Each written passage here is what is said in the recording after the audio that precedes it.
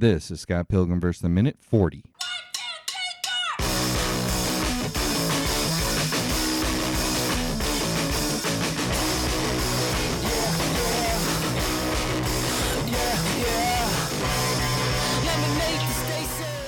Welcome to the Scott Pilgrim vs. the Minute podcast, the show where we review and analyze the movie Scott Pilgrim vs. the World 1 minute at a time. He's too old for us, Dave Castile. I don't know, you might be the oldest one here, I don't know. And it's just not going to work out. Sam Brown. It never does. And he wants to invite us over for dinner, Dave Campfield. Hey, do you guys like broccoli sprouts? I don't know. Sure. I'll see you at 9 then. I'll be right there. On my way. So we pick up this minute here with Knives asking Scott to take her to the TCAD show, and he replies saying, yeah, listen. So we go right from there. Knives wants to invite Scott over for dinner, and Scott replies, like Chinese food? That was Sam. What are you doing? And this is kind of going That's back not to... so bad. I know, but It's not so technically It gets anything worse. they serve. But this is like us saying... But then you realize later, no, yeah, that was Yeah, kind of like what we were saying a couple minutes ago with him talking about gaying up the place. It's just... Yeah, but that was in context. This one was over, yeah. yeah. She doesn't hear it as much as he ignores everything. She ignores everything he says too. Right. It's like kind of If you imagine someone else saying these same things, you imagine a Donald Trump saying these things, it feels so much different. The same words. He says it in the book. He just gets away with it by being so meek, I guess. Yeah, so the point is, it wasn't like this was invented for the movie either. This is Scott's character as written. Right. So it was in the book. Yeah, he does say that. And she says, no, to meet my parents. It's my birthday dinner. So she'll be 18. Oof. I was going to ask, I wrote that down. Is she going to be 18 now? Mm-hmm. That's got to be, right? She's 17. Because then that works it out okay for all the other guys that she'll be dating. That's a good point. It's like, I want you to be like over my 3 birthday days into this movie. because... Yeah. Yeah. This we're just a few days in, even though, like, that's the thing too. I guess this movie gives the appearance of it happening over a couple weeks when, the books portray it. This happens over course of a year. But yeah, so she's going to be 18 soon, is what that line is saying. And Scott thinks it's a really bad idea, and she kind of like, this is like we were just saying, she doesn't hear what he's saying, and she's like, no, it's okay. But then she's like, well, wait, why? And that's where he relays that he's too old for her. And she says, no, you're not. Her dad is 9 years older than her mom. And I'm kind of thinking, so she's putting the relationship forward. Yeah, she is Like, way down there in her thought process of where their because relationship is. Mom and dad is, these are married people. So she's like, she's thought that far down the road.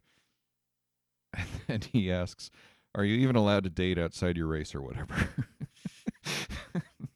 The number of times that Scott says whatever in this conversation. Oh, yeah. Yeah. Oh, man, look at my notes. I wrote that down a lot. Any chance that he was purposefully doing this to piss her off so that she would be like, I can't believe you just said that, and give him the... I think Scott doesn't know how to handle this. Are you suggesting, Dave Castile, that Scott is passive aggressive? Because I'd certainly say he is. What do you think I'm suggesting? What do you think? What are you trying to say? I'm suggesting what you are. I'm just articulating it in a different way. Yeah. I would say, I would agree. Oh, I would say it's more that he's trying to bring up the potential problems in their relationship so that when he breaks the news to her, it's almost like trying to get her to break up with him. Trying to make it... That's what I was saying, but to do as it opposed to more pissing with her off, more just explain the differences. So like, we're really just not right together. So maybe we should just call it. I think he was trying to explain more that way, but it was coming out as some of the things he said easily could have pissed her off. On his side to say, oh, if she can see the same reasons, like, yeah, there is a big age difference. We're not in the same place right now. Like all those reasons you give for something not working out when it's still early in the relationship and you don't have other. You don't have conflict yet. But she You're, brings you're it looking there. for these like outside reasons. But then she says she doesn't care because she's in love. And you get the pink smoky letters kind of just drift out of her mouth to the point where Scott has to swipe them out of his face. That which is move where great. he swats them away is great. It was that may have been, of all the dick things he's done, that may have been the biggest dick thing he has done, where he was just right whatever. there. Yeah. Of all the, yeah, just saying. Like, I don't want your love polluting my face right now. It was. I mean, that was the whatever. I mean, she just poured her heart out. Right. I mean, those are rough words to say. Mm-hmm. Granted, they're a little easier when you're 17 and days away from 18, but Sure. they are, you know. In your first relationship, it comes Yeah. out a little smoother the first time. So, Is there any significance to the so I have issues with colors. To me, it's pink, but it's the exact same color as if you look at the stand-up of TCAD behind them there in the store. That there's smoke around them and the little cardboard stand-up that is the exact same color. I'm not sure it's. no, I missed that. I see what you're saying. I look for this. This is a scene I look for a lot in because we've been in this record store before and we've seen a ton in here before, and there's nowhere near as much this time as we saw the last time. I'll give you a detail that I don't know Yeah, that no one's called out yet, and that is the music playing in the background in this scene is the Clash at Demon Head song "Black Sheep" that we hear later. Yep. Which is I love that my song. favorite song from this movie. Yep. That was Metric did that one, right? Metric. Yeah. I like Metric. Good stuff. And there's another song in the background. I guess the song changes, or there's conflicting. No, it's on your head. Wait, what is it? Well, another trivia I read was in the scene. No, because I did hear that the song, the Clash of Demon Head song, but there's another song. It says in the scene where Scott finally breaks up with Knives in the record store, an instrumental version of Anthems for a 17-year-old Girl by Broken Social Scene is playing in the background. So did the song shift, or is that person? I think once he actually did, and because there's a significant visual scene where it goes black behind her. Right. The music changes at that point. So that might be what it is. If I'm not mistaken. Because that was a big visual. Her world around her no longer exists. Right, and the two of them are. She just confessed her love, and within seconds, he whatever, he blew it away, and her world doesn't exist. Heartbroken. She says, "Really," and she's dejected, and and he just kind of walks out of the scene. Yep. I'd like to ask you guys, what do you feel of the removal of the background for it to go straight to black? And is that something that you could do in any other film but in this genre? If you're watching a straight dramatic film, I see that Sam's holding the comic book. Oh yeah, the comic book you think like if you're watching, say, a Rocky, just like a standard dramatic film, if you're having a character moment, you can just wipe out the background like that. I think it takes a film that is partially based in fantasy. Yeah, it would take me out of the scene for that technique to work. I don't necessarily need to know that it needs to be based in fantasy as much as it needs to be based in the existing technique that's already been established. Established rules of this world. If it's from the point of view of the film, not necessarily of the world, just of the film. This is something the film is going to do, and that's the way it's done. And you're already, right, seen things like that. But if not, if it wasn't established, it would take me out of the film. Well, Brian, it would be weird. You guys liked it. Ryan, Sam, you guys like to cut the black background? Yeah, I love the way it reflects the emotional feeling of your whole world dropping away in that moment. Yeah, the emptiness was left great. Completely alone in darkness. I pointed out the book though because Knives is in white and Scott is in black in those scenes from panel to panel. But what it also does for me is that, like you guys are just saying, is in the other scenes where we've had this focus in the music store of what's going on in the background. There's always been a lot to pick at what's going on in the background. This kind of takes you out of that as well and just brings you to the moment itself and shows you that now you only have one thing to focus on now, and that's her heartbreaking. Her just her world is gone, drooping down into her her shoulders, and Scott just kind of like, yeah, it's just not going to work out, and now he's got that kind of uncomfortable look, and he's almost, okay, I've done what I need to do. I'm out of here. And the minute ends with him avoiding eye contact with her. He hasn't flown out of the scene yet, but that kind of happens right as the minute transitions. It's right there, yeah. So, and which is a nice breaking point for us for the week. We always like it when the minute ends. Right at the scene.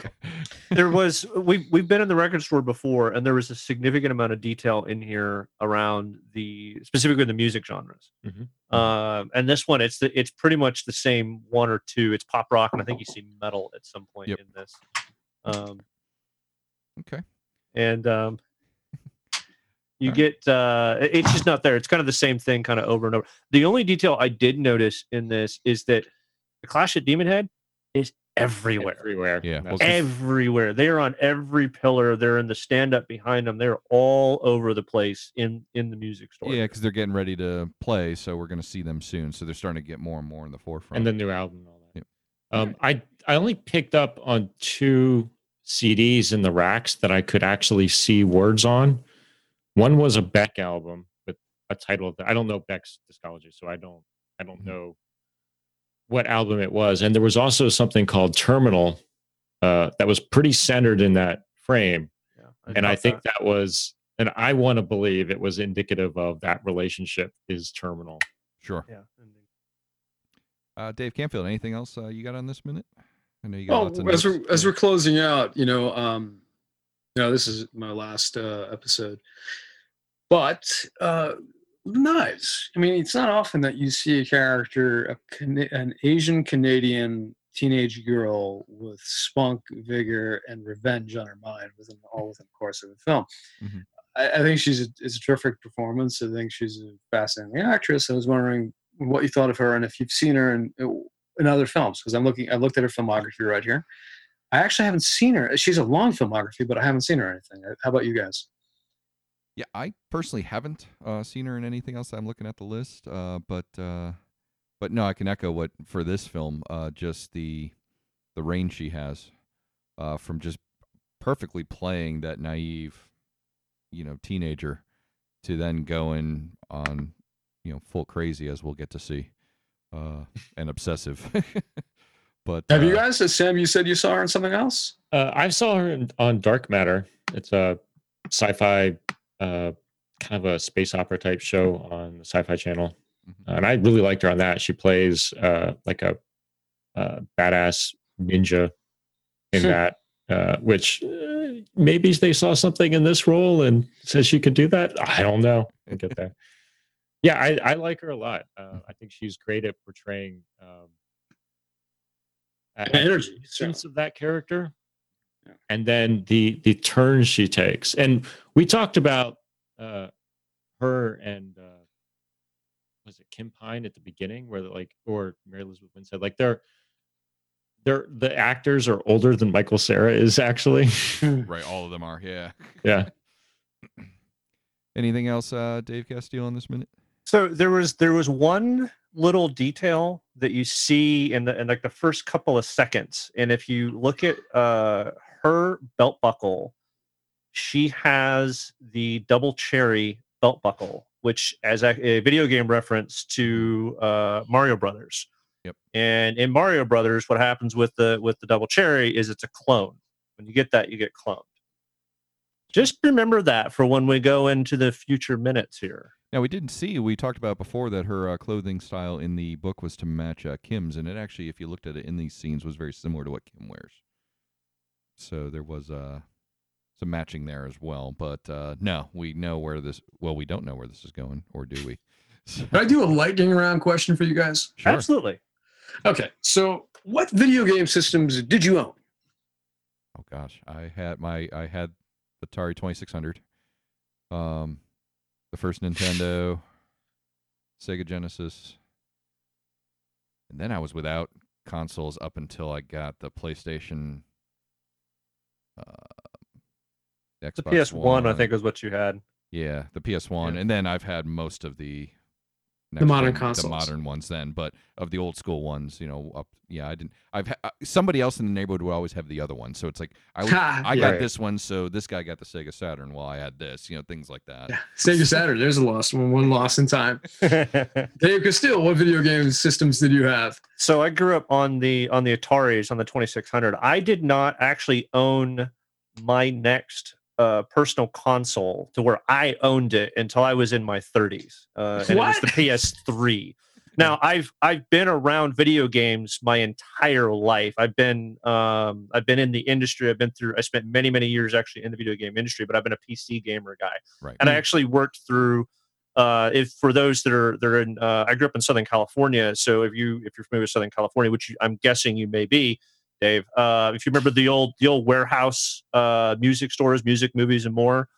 Amoeba. That's pretty much all I know in California. Okay. Well, but they were the first ones to start out renting out game systems where you could go and you could rent it out for 2 or 3 days. And when they started doing that, I was working there, and my job was actually what they called a video game counselor, working retail. And my job was to work with people on which game fit them and things like that. Really? So I knew it was the old Sega and the Super Nintendo. So I didn't own them, but I had extreme amount of exposure to them. Mm-hmm. Sam, what about you? I started off with 2600, and then we had. Nobody had Atari 7800, or what was that one? That other big Atari upgrade? No, because by then we were getting into Nintendo. Yeah, you had the 26, and then there was a 5000 series, then they went to 78, and then Atari actually. So I know Atari because they actually went and stopped their console line for a while and went on to computers. Right. And they had at the same time that the Macintosh, the Amiga, and then the Atari line came out with the Atari ST, which was graphically actually the superior system. Mm-hmm. But the name Atari killed it. You had some weird Amiga people out there that just had no idea what they were talking about. Dave and I have had this discussion. Sam's been beat down on this for so long now that he still thinks he can win. So Sam, you had the Atari first, and then where did you move on to? Atari, Nintendo Entertainment System, Super Nintendo, Sega Master System, and then nothing until Dreamcast. Yeah, then I haven't had any. And then I guess I technically did get an Xbox, but it was only so I could stream video from. You haven't really played it. Yeah. I haven't played it. So I think between all of us, we had the systems because I came in at the very tail end, the very ending of Atari. Like when it was on its way out. So Atari and television we had. I always wanted ColecoVision. Always wanted it. It looked amazing. Yep. I was very young, but ColecoVision looked amazing. Missed NES, but got the Sega Master System. Mm-hmm. Missed Genesis, but got Super Nintendo. Mm-hmm. PlayStation 2 and PlayStation 3, and that's where it all ended. Yeah, when we all lived together, Dave and Sam and I lived together for roommates for several years. Early 90s. Period. Waking up in the same late 90s, as they do in the movies. Yeah, late 90s. And one mattress in a small room. But we had in the house at one point the PlayStation. We cuddled with Brian because he was the warmest and the fattest. I was. But we had that, the PlayStation 1, the Dreamcast, and I think we had a Nintendo 64 in the house. So you all had one. I don't think we had a 64. I remember one being there. I just don't know. I think someone brought over something for Sam's brother Jake brought one over. Are we still recording this? Yeah. Wow. No, that's our sidetrack on games. Yeah. So, where was your context for this, Canfield? Because this whole movie deals so much with gaming, mm-hmm. and it deals with game systems, and I feel like it's part of generations born in mid to late 70s and afterward, that gaming is part of your life and consoles are part of your life, and you see a lot of references to Nintendo and other games within this. So, which is why I brought that up to tie us back to how video games played into our lives. And for the three of us, absolutely, we basically became and stayed friends because of video games. I think that is a safe thing and we all like each other, and we all, we're fairly like-minded, and we tolerate Sam. But we were, it's from our concept, it's probably safe to say we were mostly PC gamers, right, more than console. Because we did do console, but most of the console was either fighting games or sports games. Right. Because we played what was it Tekken. Was that what we played on the Dreamcast or Soul Sam, Calibur. that you had? Soul Calibur, that's it. And then Madden. Yeah. So. Yeah, that's us. I just to tie this back to the movie, I think what is so engaging about the way they integrate the video game effects is, I don't know if you guys ever done this, but in your daily life, do you do something where you hear a game sound effect, like the power up sound effect? Like I just succeeded at something. Yeah. Oh yeah, absolutely. I do those exact two. Finish him and get over here all the time. There's so much in the world that fits with it. So I think I do too. watching this movie, it's almost a visceral connection to your entire life in video games, and just seeing that highlighted in the outside world at the same time as the internal world, I think is a brilliant connection to make. And that's not something that comes from the books. That's something that Edgar Wright integrated. Yeah. Very good. I love it. So. Any other thoughts on this minute or this week? Dave, it's been a pleasure having you here. We really enjoyed this week. Thank you so much. This has been awesome. You're welcome back at any time. If we play a real quick trip down memory lane, it was months and months ago that, listening to your podcasts and listening to the Star Wars Minute, Indiana Jones Minute, and thinking that you guys would make a hell of a minute by minute podcast. And simultaneously, you guys were thinking about doing a Scott Pilgrim podcast. Mm-hmm. And this is like the perfect combination. You guys in a minute by minute podcast of Scott Pilgrim. So I'm glad you're doing it. I'm glad to be a listener and a guest this week. Very good. No, it's been a lot of fun. Thank you so much. And all right. So how, Dave Castile, can people communicate and participate with this show? We are on the Twitter at Scott versus Minute. We are on the interwebs at scottversusminute.com. We are on Facebook. You can find us at Scott versus Minute. You can email us at scottversusminute@gmail.com. Go on Apple Podcasts. You can subscribe there. Just look Scott Versus Minute. You'll find us there. And give us some stars and reviews. We'd appreciate that. So, Sam, how can they find us elsewhere? You can find Brian and I reviewing obscure streaming movies at streamingnonsense.com. Very good. And Dave Campfield, one last time, how can people find you? They're on Twitter at Dave Campfield, one word, or just my official website, fourthhorizoncinema.com. Very good. And you can find Dave Castile and I at podcastderby.com, and also check out moviesbyminutes.com for any other films that are being analyzed 1 minute at a time. So that's going to do it for this episode, and we will see you all next week.